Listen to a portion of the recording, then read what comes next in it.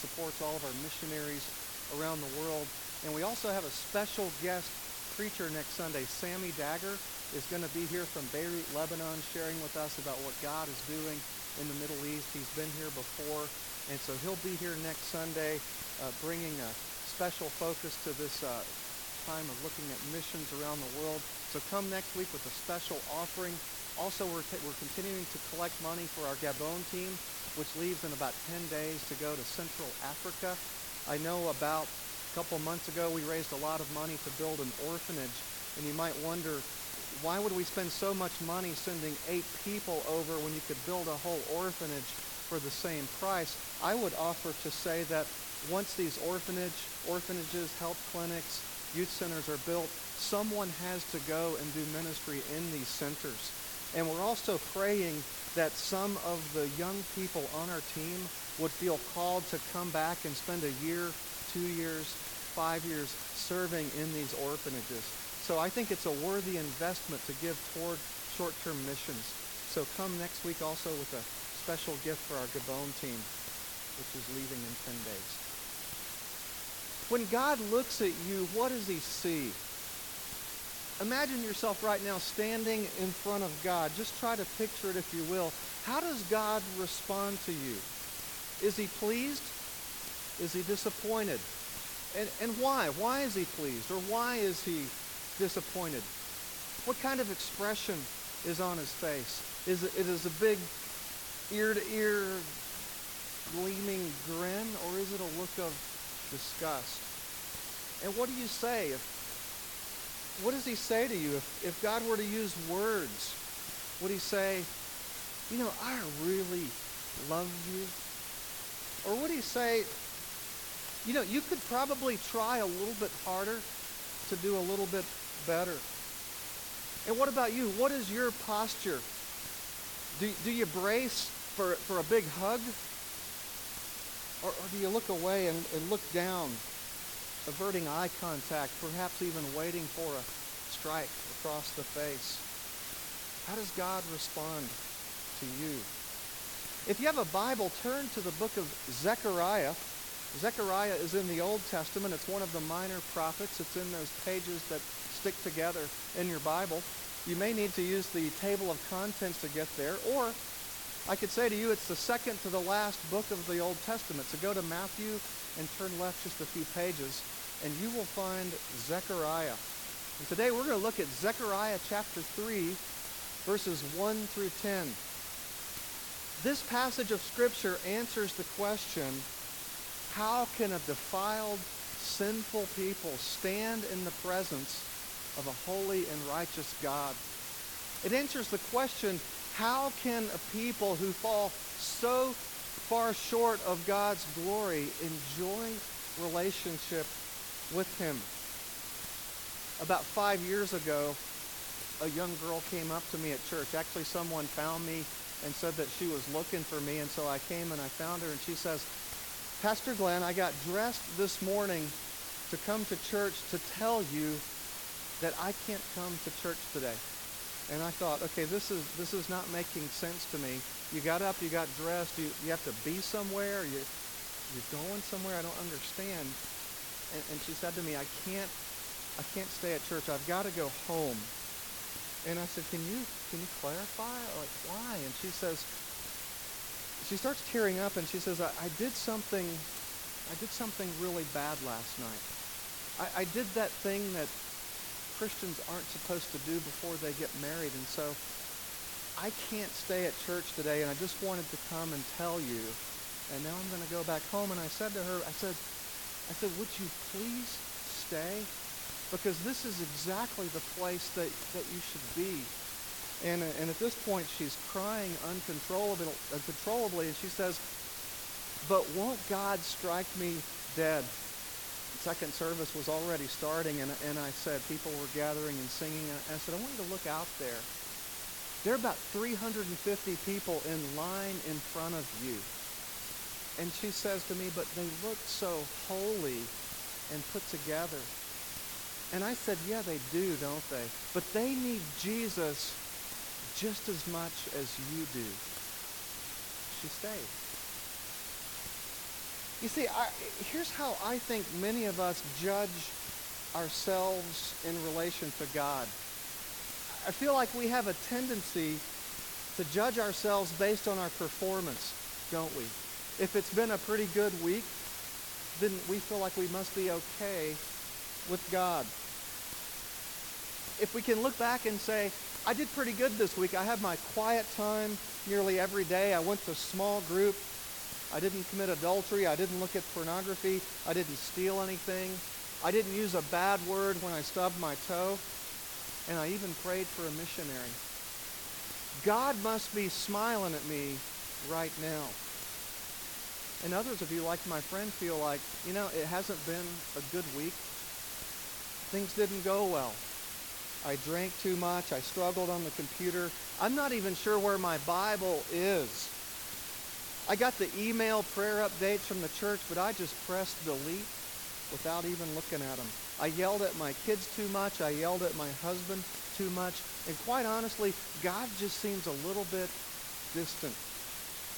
I'm sure he's probably pretty disappointed with me this week.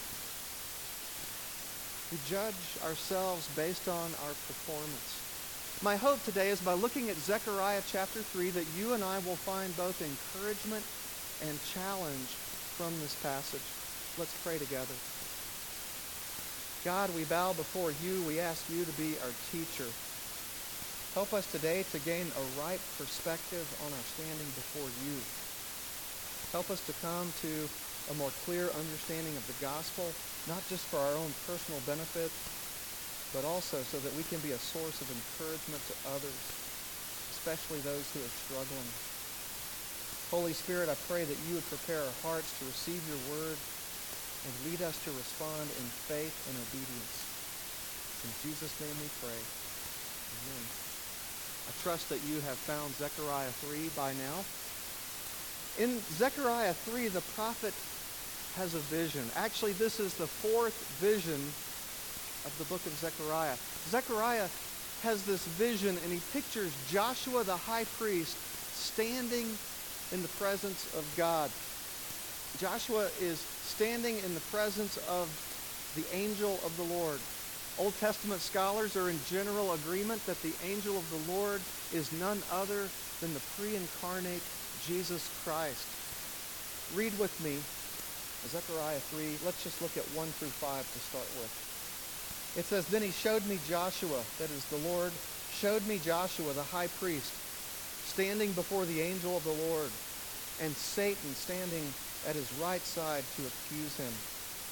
The Lord said to Satan, The Lord rebuke you, Satan. The Lord has chosen Jerusalem. Rebuke you. Is not this man a burning stick snatched from the fire?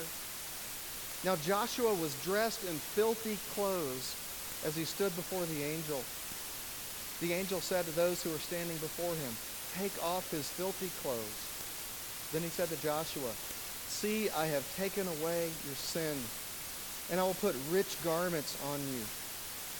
Then he said, Put a clean turban on his head. So they put a clean turban on his head and clothed him, while the angel of the Lord stood by. Let me give you just a very brief historical context of the book of Zechariah.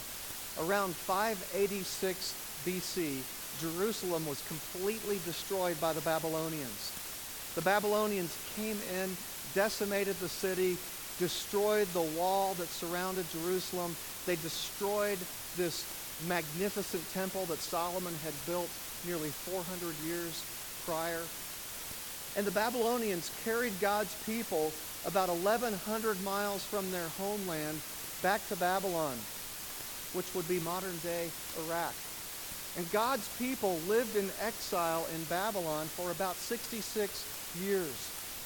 This was a time of spiritual stagnation for God's people. They were defeated. They were lacking in hope. They were lacking in spiritual fervor. Around 539 BC, about 66 years after the exile, another superpower rose, the Persians, and almost overnight came in and destroyed the Babylonians. This allowed God's people to be free once again and to return to Jerusalem. They were commanded to rebuild the city, to rebuild the wall, and most importantly, to rebuild this temple of God that had been destroyed. Zechariah was raised up as a prophet of God to help Israel regain her hope. Zechariah was raised up to help Israel once again renew her dedication to following God. The name Zechariah itself means God remembers. God remembers his people. God has not forgotten. Notice particularly in verse 3, Joshua the high priest was dressed in filthy clothes as he stood before the angel of the Lord. Joshua is the high priest. He's entered the presence of God, and his clothes are filthy. They're unclean. This is a major problem. Let me explain a little bit of procedure. In the Old Testament, the temple was divided up into various sections. And as you moved from the outside toward the inside, there were greater restrictions that were put in place as one entered what was called the most holy place, or the Holy of Holies. There was this outer courtyard area where worshipers gathered. There was a big altar there. There was a giant pool of water. There were some 40,000 Levites who were dedicated to singing and playing musical instruments. It was a festive place. It was a place of worship and prayer and sacrifice. And so the people would gather in the outer courts. As you moved toward the holy place, a greater restriction was put there. This was a place where the priest went. The priests did their duties in the holy place. There was a table there with bread on it, some lampstands, some other furniture. And the priest went there to pray and make intercession on behalf of the people. There was this one section of the temple called the most holy place. The highest of restrictions were put here. This place was closed off to everyone. This was the place where God dwelt. Inside the Holy of Holies was the Ark of the Covenant. No one entered the Holy of Holies except for the high priest on one day out of the year, the Day of Atonement. On the Day of Atonement, the high priest went through various rituals to make sure he was clean before God, and then he would enter into the Holy of Holies on behalf of the people. There was already by this time historical precedent of two priests being struck dead by God for procedural missteps. The priest took this very seriously. To enter into the most holy place unclean meant certain death. There was already precedent of God killing priests for missing steps. A week prior to the Day of Atonement, the high priest basically camped out at the temple to make sure he didn't get into any kind of trouble.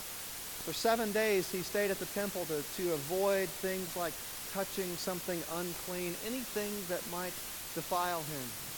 On the Day of Atonement, various sacrifices were made on behalf of the high priest, so that when he entered the most holy place, it would be certain that he was in right standing before God. Before the high priest went into the Holy of Holies, a number of priests gathered around, and they stripped him down and gave him a bath from head to toe, making sure that there was not a single piece of dirt on his body. After they bathed the high priest, they would clothe him in a white tunic and completely clean garments. They would put a clean turban on his head. So there was a group effort to make sure that the high priest was 100% clean when he entered the Holy of Holies. As he would enter, he would take a container with burning incense to form this cloud around him to obscure his presence as he approached God. This was done with great fear and trepidation. He was entering the very presence of God to represent the people. So in Zechariah 3, when the prophet has a vision of Josiah the high priest standing before the angel of the Lord in filthy garments, this should get your attention. Numerous steps were taken to ensure that this would not happen. There was painstaking ritual to make sure that the high priest would enter completely clean. No priest in his right mind would enter into God's presence wearing filthy garments. This would mean certain death. I should also tell you that there is a translation issue here with the words filthy garments. The English translation has actually been sanitized a little bit to clean it up, to make it a little more palatable in church. But I think it's relevant for me to tell you what these words literally mean. Dr. Walter Kaiser, my former Old Testament professor and seminary president, says a right translation here is dung-spattered garments. In other words, not only are his clothes dirty, but the high priest is covered from head to toe in excrement. How could this be? The priest went through painstaking ritual to ensure that when the high priest stood before God, he was completely clean. All of his effort to be clean, this is how he appeared before God. This comes back to my original question. When God looks at you, what does he see? When God looks at you, how does he see you? Zechariah chapter 3 should bring some clarity to this question. Here is a man, a high priest, who knows God, who loves God. He has an extremely high regard for God's law. He goes through the most intense ritual possible to make himself clean before God, and yet he falls terribly short. He appears as though he is covered from head to toe in dung. Isaiah 64:6 says, "For all of us have become like one who is unclean, and all our righteous deeds are like a filthy garment." The Bible says that our absolute best, my absolute best efforts to be righteous fall short.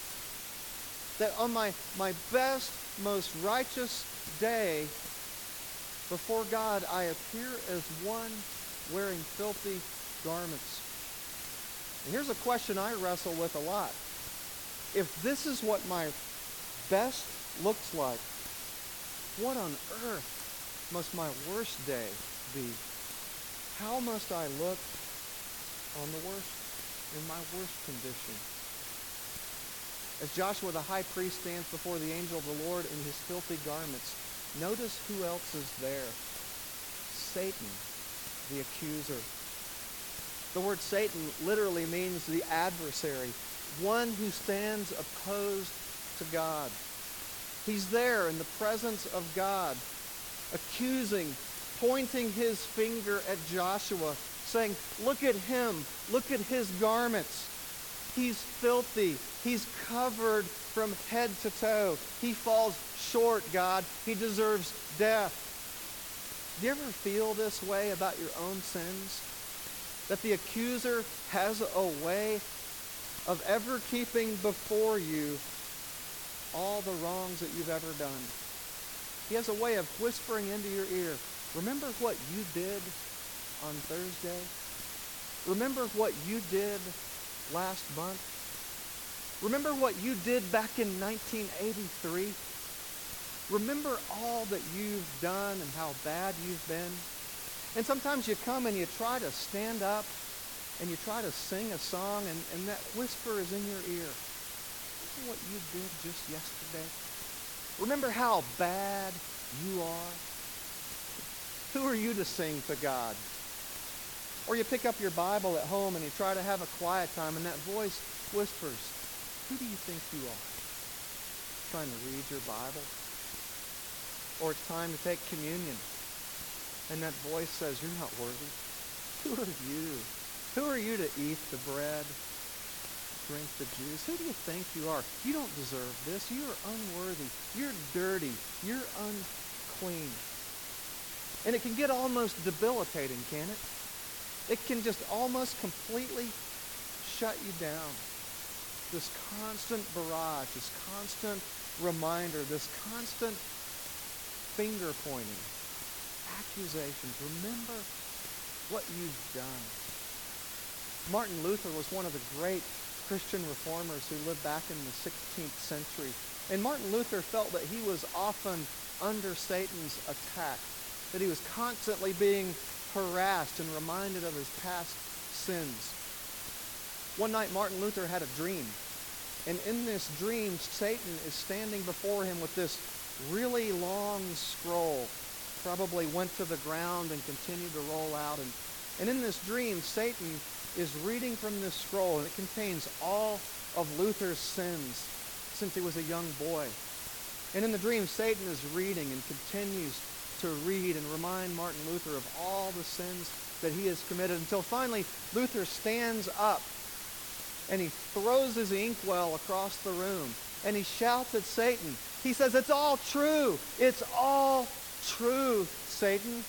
All of these sins are true, and more that you don't even know about.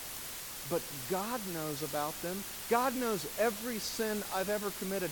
And at the bottom of your scroll, Satan, God writes the words, 'The blood of Jesus cleanses us from all sin.'" It's the right response, isn't it? When Satan whispers in your ear, when the enemy accuses, the right response is, yeah, that did happen yesterday. That's true. Yeah, that did happen in 1983. Yeah, that did happen a month ago. It's all true. And the blood of Jesus cleanses me from all sin. So leave me alone. Romans chapter 8. Who shall bring any charge against God's elect? It is God who justifies. Who is to condemn? Christ Jesus is the one who died. More than that, who was raised, who is at the right hand of God, who indeed is interceding for us. Who shall separate us from the love of Christ? The passage continues to answer the question, no one and nothing. No one and nothing can separate God's elect from the love of Christ. Look at how God responds in Zechariah 3. Notice how the angel of the Lord responds to Joshua's filthy garments. Verse 4, the angel said to those who are standing before him, "Take off his filthy garments." But then he said to Joshua, "See, I have taken away your sin.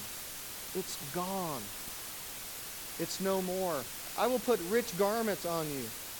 Then he said, "Put a clean turban on his head." So they put a clean turban on his head and clothed him, while the angel of the Lord stood by. Instead of condemning him or killing him, Jesus provides a remedy for Joshua's filthy garments. Instead of condemning him, Jesus redresses him. Instead of killing him, Jesus restores him. Instead of telling him, "Try harder, go take another bath, try redressing," Jesus says, "I have taken away your sins." This is called grace. God acts on behalf of sinful people to make them able to stand in his presence. Some of you who are here today, you need to create an image in your mind of Jesus redressing you. Some of you need to create an image of your mind of Jesus making you clean, replacing your filthy garments. You need to create an image of God setting you free from your sin. God offers a remedy, not condemnation. And God wants to set you free from your sin and shame. Instead of hiding from him, God invites us to run to him. We sang about that in a song earlier. I'm running to your arms. God wants us to come to him. Look at verse 6. The angel of the Lord gave this charge to Joshua. This is what the Lord Almighty says: "If you will walk in my ways and keep my requirements, then you will govern my house and have charge over my courts, and I will give you a place among these standing here. Listen, O high priest Joshua, and your associates seated before you. who are men symbolic of things to come. Catch this phrase. I am going to bring my servant, the branch. We'll come back to that. For behold, on the stone that I have set before Joshua, on a single stone with 7 eyes, or another way to translate this, or 7 fountains, I will engrave its inscription, declares the Lord of hosts. Catch this. And I will remove the iniquity of the land in a single day. In that day, declares the Lord of hosts, every one of you will invite his neighbor to come under his vine and under his fig tree. After redressing Joshua, Jesus exhorts him, continue to walk in my ways. Continue to obey. And then Jesus says, I am going to send the branch. To you and me, this language might seem a little bit cryptic, but not to readers of the Old Testament. The prophet Isaiah talked about this. God said in Isaiah 11:1 and 2, he said, there shall come forth a shoot from the stump of Jesse, and a branch from his roots shall bear fruit, and the Spirit of the Lord shall rest upon him. And then through the prophet Jeremiah, God says, behold, the days are coming, declares the Lord, when I will raise up for David a righteous branch, and he shall reign as king and deal wisely, and shall execute justice and righteousness in the land. One of God's promises in the Old Testament is that he will send Jesus to deal with sin once and for all, very decisively, in a single day. God will send the branch who will reign as a righteous and just king. The branch will serve as a great high priest over the people of God. And God says he will send the branch, and in a single day, I will remove the iniquity of the land. One act of grace for all time. When Jesus died on the cross, something very interesting happened. As the sky turned dark and Jesus breathed his last air on the cross, this curtain in the temple that separated the most holy place was torn from top to bottom. The curtain was ripped in two, symbolizing that you and I now have access into the Holy of Holies. What once could occur only on one day of the year by one person who went through painstaking ritual can now occur at any time.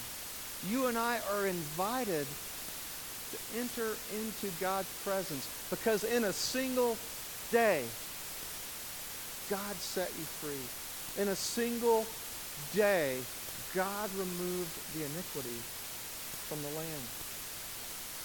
Such the writer of Hebrews can say, but when Christ had offered for all time a single sacrifice for sins, he sat down at the right hand of God, waiting from that time until his enemies should be made a footstool for his feet. In a single day, Jesus offered the ultimate sacrifice for sin. And for this reason, the writer of Hebrews says that you and I can approach God with a posture of confidence. We don't have to look down. We don't have to look away. We don't have to cower and guard ourselves. The writer of Hebrews says, let us then with confidence draw near to the throne of grace. Let us approach confidently. Why? So that we may receive mercy and find grace to help in time of need.